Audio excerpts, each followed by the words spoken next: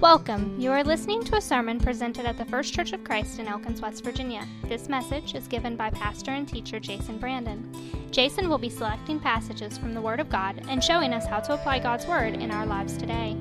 He will also be showing us why we need Jesus. How can faith, God, and the Bible have more influence in your daily life? What is God saying to us today? For this and more, stay tuned.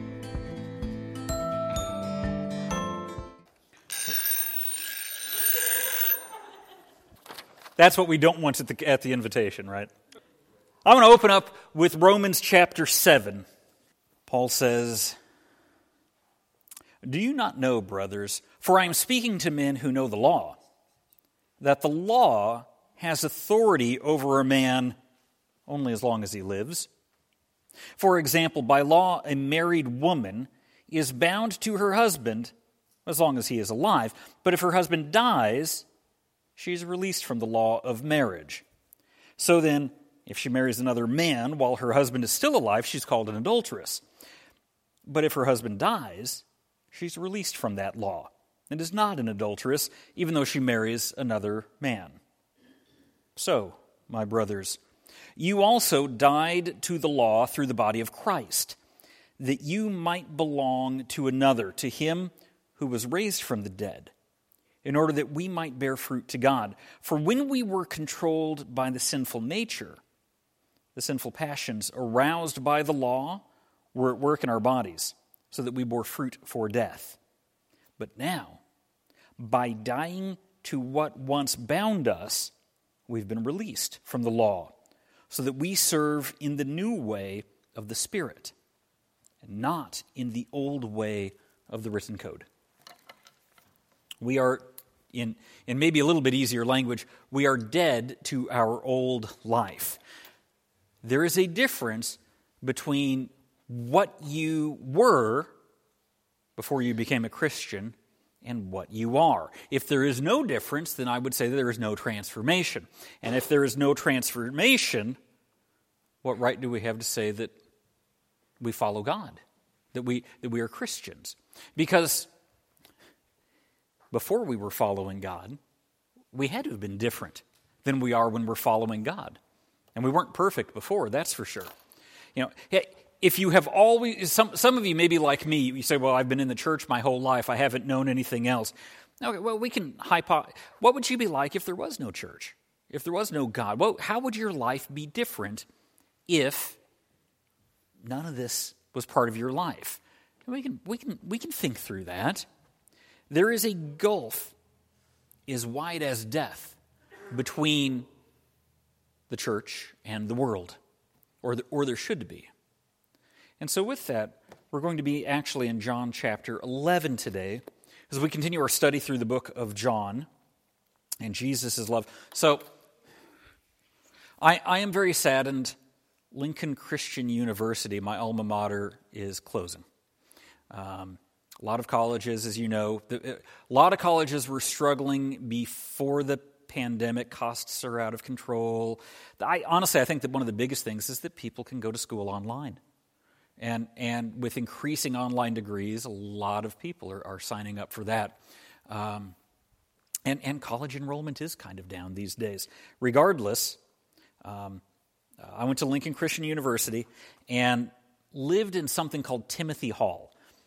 And as has often been said, among the Restoration Movement colleges, Timothy Hall was the fraternity of the Christian colleges. Had its 3 Greek letters, Omicron, Pi, Eta. It was fun, and I enjoyed it. The guy that wears ripped up blue jeans and barefoot, I was a lot less serious back then than I am now. And the pranks, the pranks. One night, we went up and down the dorm, and everybody that slept with their room, how do people sleep with their room open to the hallway? They learned not to. Armed with a screwdriver, a lot of people lost their doors last night entirely, the entire door that we put in the mail room, in the cafeteria, up on the roof of the building. And then when we were questioned about it by the dean of students, I appreciated my buddy Steve looked at me and he said, "It's a Christian college. We can't lie." Yes, we did this. We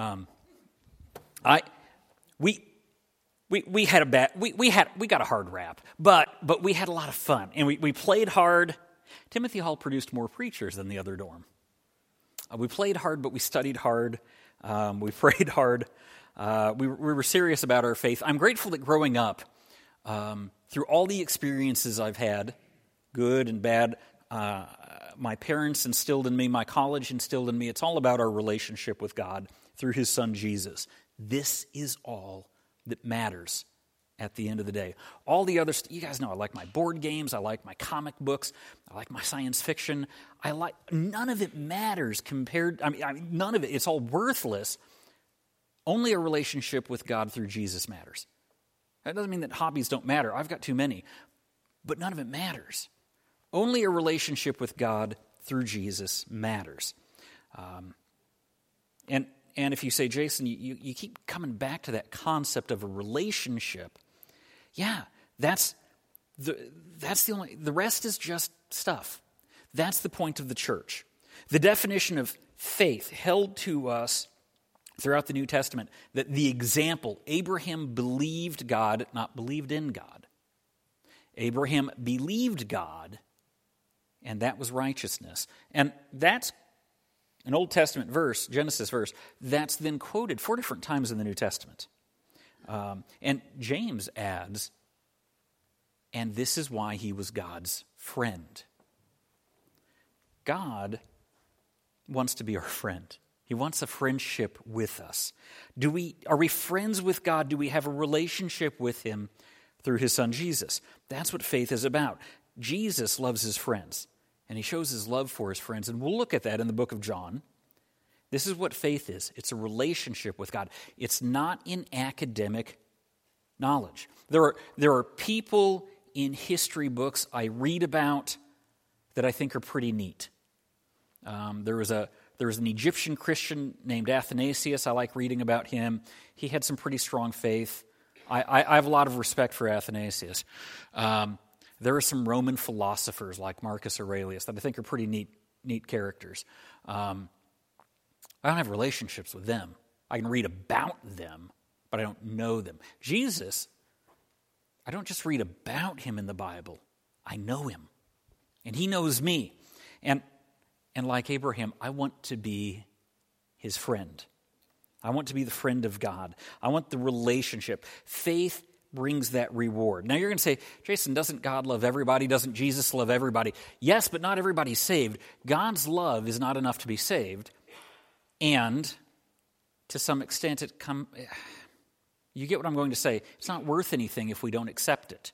God loves everybody, but not everybody has accepted that love, that offer of salvation. So if God loves you and you say, I don't even believe in you, that love is worthless. It's not that God is worthless, and it's not that what He offers is worthless, but if you fail to accept it, it has no value. The great example, I could write you a check for, pick a big number, pick 1,000, 10,000. I write you a check. If you tear it up, what's the value of that check? It has no value. If we tear up God's offer of love, it's no. So knowing that, when we talk about friendship with God, that's when the love of God has value. A relationship with Jesus has value. And quite frankly, it's the only thing that has value. It's the only thing you can take with you when you die. And as I say, I studied a lot of Egyptians. Studied a lot of the pyramids and the pharaohs. And pyramids are great, gigantic places of stone that they buried guys in with all their stuff, and they didn't take it with them. And in fact, you can't take any of it with you except your relationship with Jesus. It's the only thing you have that's permanent. Everything else you leave behind. It's the one thing you take with you. So I want to look at that today. The rewards of faith, John chapter 11.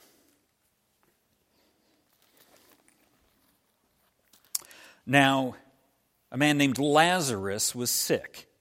He was from Bethany, the village of Mary and her sister Martha. This Mary, whose brother Lazarus now lay sick, was the same one who poured perfume on the Lord and wiped His feet with her hair. So the sisters sent word to Jesus, Lord, the one you love is sick." And when he heard this, Jesus said, "The sickness will not end in death. No, it is for God's glory, so that God's Son may be glorified through it." Jesus loved Martha and her sister and Lazarus. Yet when he heard that Lazarus was sick, he stayed where he was 2 more days. And then he said to his disciples, "Let's go back to Judea." "But Rabbi," they said, "a short while ago the Jews tried to stone you, and yet you're going back there?" Jesus answered, "Are there not 12 hours of daylight? A man who walks by day will not stumble, for he sees by this world's light. It is when he walks by night that he stumbles, for he has no light." And after he had said this, he went on to tell them, "Our friend Lazarus has fallen asleep, but I am going there to wake him up." His disciples replied, "Lord, if he sleeps, he will get better." Jesus had been speaking of his death, but his disciples thought he meant natural sleep. And so then he told them plainly, "Lazarus is dead. And for your sake I am glad I was not there, so that you may believe, but let us go to him." And then Thomas, called Didymus, said to the rest of the disciples, "Let us also go, that we may die with him." Thomas gets a bad rap. Thomas doubting Thomas. We know what Thomas is famous for. Thomas is convinced that going to visit Lazarus is going to get Jesus killed. But Jesus will not be dissuaded from going, and therefore, Thomas says, "Then I will die with you." He gets a bad rap, but Thomas was willing to die with Jesus in this moment. That's faith. That's loyalty. Faith brings risk. How many of us have the same attitude? Let us follow him and die with him. You say, "Now hang on, Jason. I came to church on Sunday morning. I didn't come here to die." Sunday morning is one thing. Dying with Jesus? But what if it came to that? Because if we're not willing to follow him all the time, even unto death, then we are not worthy to follow him. He must be worth more than everything, and that must include our lives. Now, following Jesus may not threaten our lives in West Virginia in the end of 2023. Probably not. But what does it threaten? Does it threaten our income? Could we have gotten a promotion if we were willing to work on Sunday mornings? Does it threaten our free time? I would argue it should. Our comfort zone? At some point, it should impact our life. If it doesn't, I think a fair question is, are we following him? Has he made a difference in my life, or am I deluding myself? How do I know if I am following Jesus? How do I prove that I am a Christian? As always, too often I'll quote Dietrich Bonhoeffer, the German theologian who says that being a Christian will cause you to suffer. Maybe not in a concentration camp of Hitler like he did, but when Bonhoeffer says this, he's just quoting Scripture. 1 Peter chapter 1 says that we will suffer. We will be refined in the fire. So if we're just sitting around comfortable and Christianity is all about getting blessings and not suffering with our Savior, then we may have missed the point. Jude chapter 23 tells us, verse 23, doesn't have chapters. Jude verse 23 tells us that we need to snatch the lost people from the fire. Do we get that? People are on fire. And we sit around on our sofas and our padded pews and we say, we'll pray for you. And let me be clear, praying is too often we treat prayer as a last resort. I've tried everything else, I guess I'll pray. Prayer is the first resort, but it's not where we end. Prayer should be the foundation that then leads into all else that we do. It undergirds our efforts, but it can't be the end all. When I was a student at Lincoln, when I got there, the president he would allow me to share the story. The president was a man named Chuck McNeely, and my first sermon of my home church went something like an hour and a half. Normally, first sermons are about 10 minutes because people write what they think will be a 30-minute-ish sermon, and they fly through it, and they did not estimate appropriately. You know me now. It's been 8.5 years. I estimate the wrong direction, and I insist on writing on one sheet of paper, both sides, and not a line over, because if it's a line over, it's too long. And I know that because I'm long-winded. I know this. You know this. And so my horror story for my first sermon was it was way too long. I appreciated that President McNeely, the horror story he said was, Jason, I chose a scripture that everybody knew, and I didn't bother looking up the scripture reference. He said, I was stunned to find out after the sermon when one of the elders pulled me aside. He's a young man, when he was 19, 20, whatever, and pulled him aside and said, that God helps those who help themselves is not actually a Bible verse. That's what he preached on. Having said that, I think it's not a bad principle to some extent. God doesn't expect us to sit around and lazily just wait for the blessings to come in. We pray and then we act based on what we've prayed about, what God reveals to us. The church is not called to be passive or defensive. People are scared of death. But we all taste it, don't we? Just yesterday was watching one of my favorite TV shows, and a couple of the characters get sick in this TV show, and the one says, I'm dying? He said, I can't be diseased. He says, I can't be dying. And the other guy says, no, I'm afraid that you can. He said, in fact, that's probably the one thing you and I have in common. We can both do this. We're all going, unless the world ends, we're all going to taste death one day. Thomas knows how to do it. Thomas is okay with this. He's comfortable with this. No fear, because he's with Christ. And so he gets this bad rap. But I really respect Thomas's faith in this. Jesus, if you're going to do this, I'm going to die with you. Come on, gang, are you in? He's willing to lay his life down for Jesus. Would that I would have the faith and devotion that Thomas shows us here. Faith brings risk. Let's keep reading. On his arrival, Jesus found that Lazarus had already been in the tomb for 4 days. Bethany was less than 2 miles from Jerusalem, and many Jews had come to Martha and Mary to comfort them in the loss of their brother. When Martha heard that Jesus was coming, she went out to meet him, but Mary stayed at home. Lord, Martha said to Jesus, if you had been here, my brother would not have died. But I know that even now God will give you whatever you ask. Jesus said to her, your brother will rise again.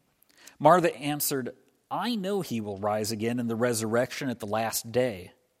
Jesus said to her, I am the resurrection and the life. He who believes in me will live, even though he dies. And whoever lives and believes in me will never die. Do you believe this? Yes, Lord, she told him. I believe that you are the Christ, the Son of God, who was to come into the world. Martha gets a bad rap. She's the one that we remember that Jesus comes to visit, and she's too worried about getting the house cleaned and doing the dishes and doing the cooking that she's got all these other things that she's doing when she could be sitting at Jesus' feet and learning from the Messiah, but she's worried about the dishes. But see what a woman Martha is. Who is Jesus? He is the Christ, the Son of the living God. Peter said that, and Jesus said, you're right, Peter, and on that foundation I will build my church. That's kind of we say it's a big deal that Peter knew that. So it's kind of a big deal that Martha knows that. The big deal is not that she believes in a resurrection. Most Americans believe in heaven. I don't know why. Most Americans these days don't believe that Jesus is the Son of God, but they believe that there's a heaven, and frankly, most Americans think that they're going there, and they probably don't deserve to think that. And I say that not to be mean, just Jesus said, small is the way, small is the gate, narrow is the way that leads to life, and few find it. I think we delude ourselves too easily on that. Most Americans think they're going to heaven because that's where you go when you die. Most of the Jews believed in the resurrection. Other than the Sadducees, they pretty much all believed it. Jesus told her that he was the resurrection. Jesus has authority over life and death itself. Faith in him brings resurrection. And then there's more. Jesus is the reason that there will be a resurrection. And that's the big deal. And here's the big news. And Martha got that. I mean, that's impressive that Martha understood that. But here's what I think is even the bigger news. That new life is now. We are resurrected from a dead end, going nowhere, going through the motions life. I've said this before. I don't know how non-Christians do it. If you're not a Christian, when you wake up in the morning, this is it? What is there to look forward to that has meaning? I know that all of this is prepping me for paradise with God for forever. And so the bad times are making me a better person for long term, for eternity. The good times are nice. My dad would ask people, "How are you doing?" And regardless of their answer, he would say, "You'll get over it." And it's true. How are you doing? If you say, I'm great, you'll get over it. That will pass. You will not be great for forever. If you're having a bad day, you'll get over it. The bad times are also temporary. This life is temporary. Eternity is forever. And knowing that, all of the temporariness of life is fine. But if I wasn't looking forward to eternity with God, all that temporary stuff matters, like a lot. And then it's all over and I'll get over it and be dead. And then there's nothing. But if I'm with God for eternity, it matters. The resurrection changes us now. But the resurrected life doesn't matter if it doesn't change us. Because I'm different than I would have been otherwise. You become a walking billboard for Jesus. Our changed life is a display to the world, or it should be. And if it isn't, then we're not changed, or the change doesn't matter. Lazarus is a walking testimony. We know how this ends.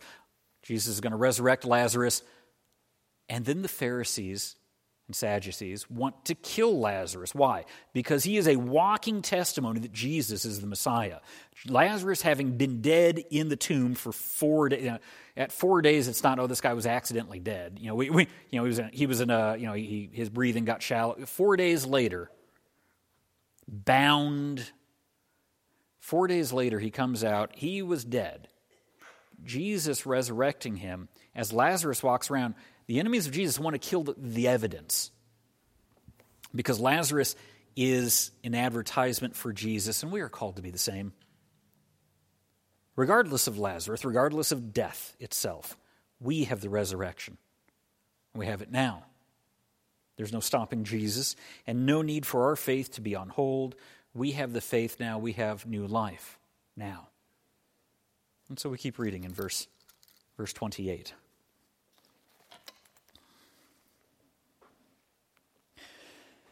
And after she had said this, she went back and called her sister Mary aside. "The teacher is here," she said, "and he's asking for you." When Mary heard this, she got up quickly and went to him. Now Jesus had not yet entered the village, but was still at the place where Martha had met him. When the Jews who had been with Mary in the house, comforting her, noticed how quickly she got up and went out, they followed her, supposing she was going to the tomb to mourn there. When Mary reached the place where Jesus was and saw him, she fell at his feet and said, "Lord, if you had been here, my brother would not have died." When Jesus saw her weeping, and the Jews who had come along with her also weeping, He was deeply moved in spirit and troubled. "Where have you laid him?" he asked. "Come and see, my Lord," they replied. Jesus wept. Then the Jews said, "See how he loved him." But some of them said, "Could not he who opened the eyes of the blind man have kept this man from dying?" When Jesus, once more deeply moved, came to the tomb, it was a cave with a stone laid across the entrance. "Take away the stone," he said. "But Lord," said Martha, the sister of the dead man, "by this time there is a bad odor, for he's been there 4 days." Then Jesus said, "Did I not tell you that if you believed, you would see the glory of God?" And so they took away the stone. And then Jesus looked up and said, "Father, I thank you that you have heard me. I know that you always hear me, but I said this for the benefit of the people standing here, that they may believe that you sent me." And when he said this, Jesus called in a loud voice, "Lazarus, come out." The dead man came out, his hands and feet wrapped with strips of linen and a cloth around his face. Jesus said to them, "Take off the grave clothes and let him go." Mary gets a bad rap. She's often portrayed as flighty, messy, rather bohemian compared to Martha. And more than that, she also scolds Jesus for not being here on time. But I don't actually think that's what she's saying. It might look like that. But I think what she's saying, this is a statement of faith. Jesus could have prevented death itself. Jesus could have prevented her brother from dying, and she knew it. And that's faith. Why then say this to him? Jesus was her refuge. Her faith in Jesus was her refuge. This is where she put her faith. Jesus, you could have kept him from dying. More than that, he could bring her brother back from the dead. Jesus commands those at the tomb to unbind him, to loosen that which binds him. Death no longer has a hold of Lazarus now that Jesus sets him free.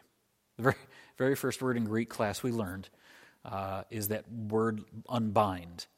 Luo is the Greek word. They teach it to you because it's an easy word to remember. It's regular. There's no weird declensions when you're parsing the verb out in all the different Greek forms. It's literally the very first word that they teach you in Greek class, luo, or it was when I took Greek. He is unbound. I reminded of what we opened with in Romans chapter 7. The law, says Paul, only has a hold of you when you are alive. Death brings freedom, brings release. When we die to sin, die to the old world, to our old life, we are freed. We are unbound. We are released. Paul says that we have died to the law, and he says that Jesus' death brings our freedom because Jesus has that kind of power. It's similar to the word. It's not the same word, but the last word of the book of Acts, which the full name is the Acts of the Apostles. The book of Acts is the story of the early church, and it ends, the final word in the Greek language is unhindered, unfettered. In the same way that Lazarus is unbound and we are unbound from the law, the gospel is proclaimed unfettered.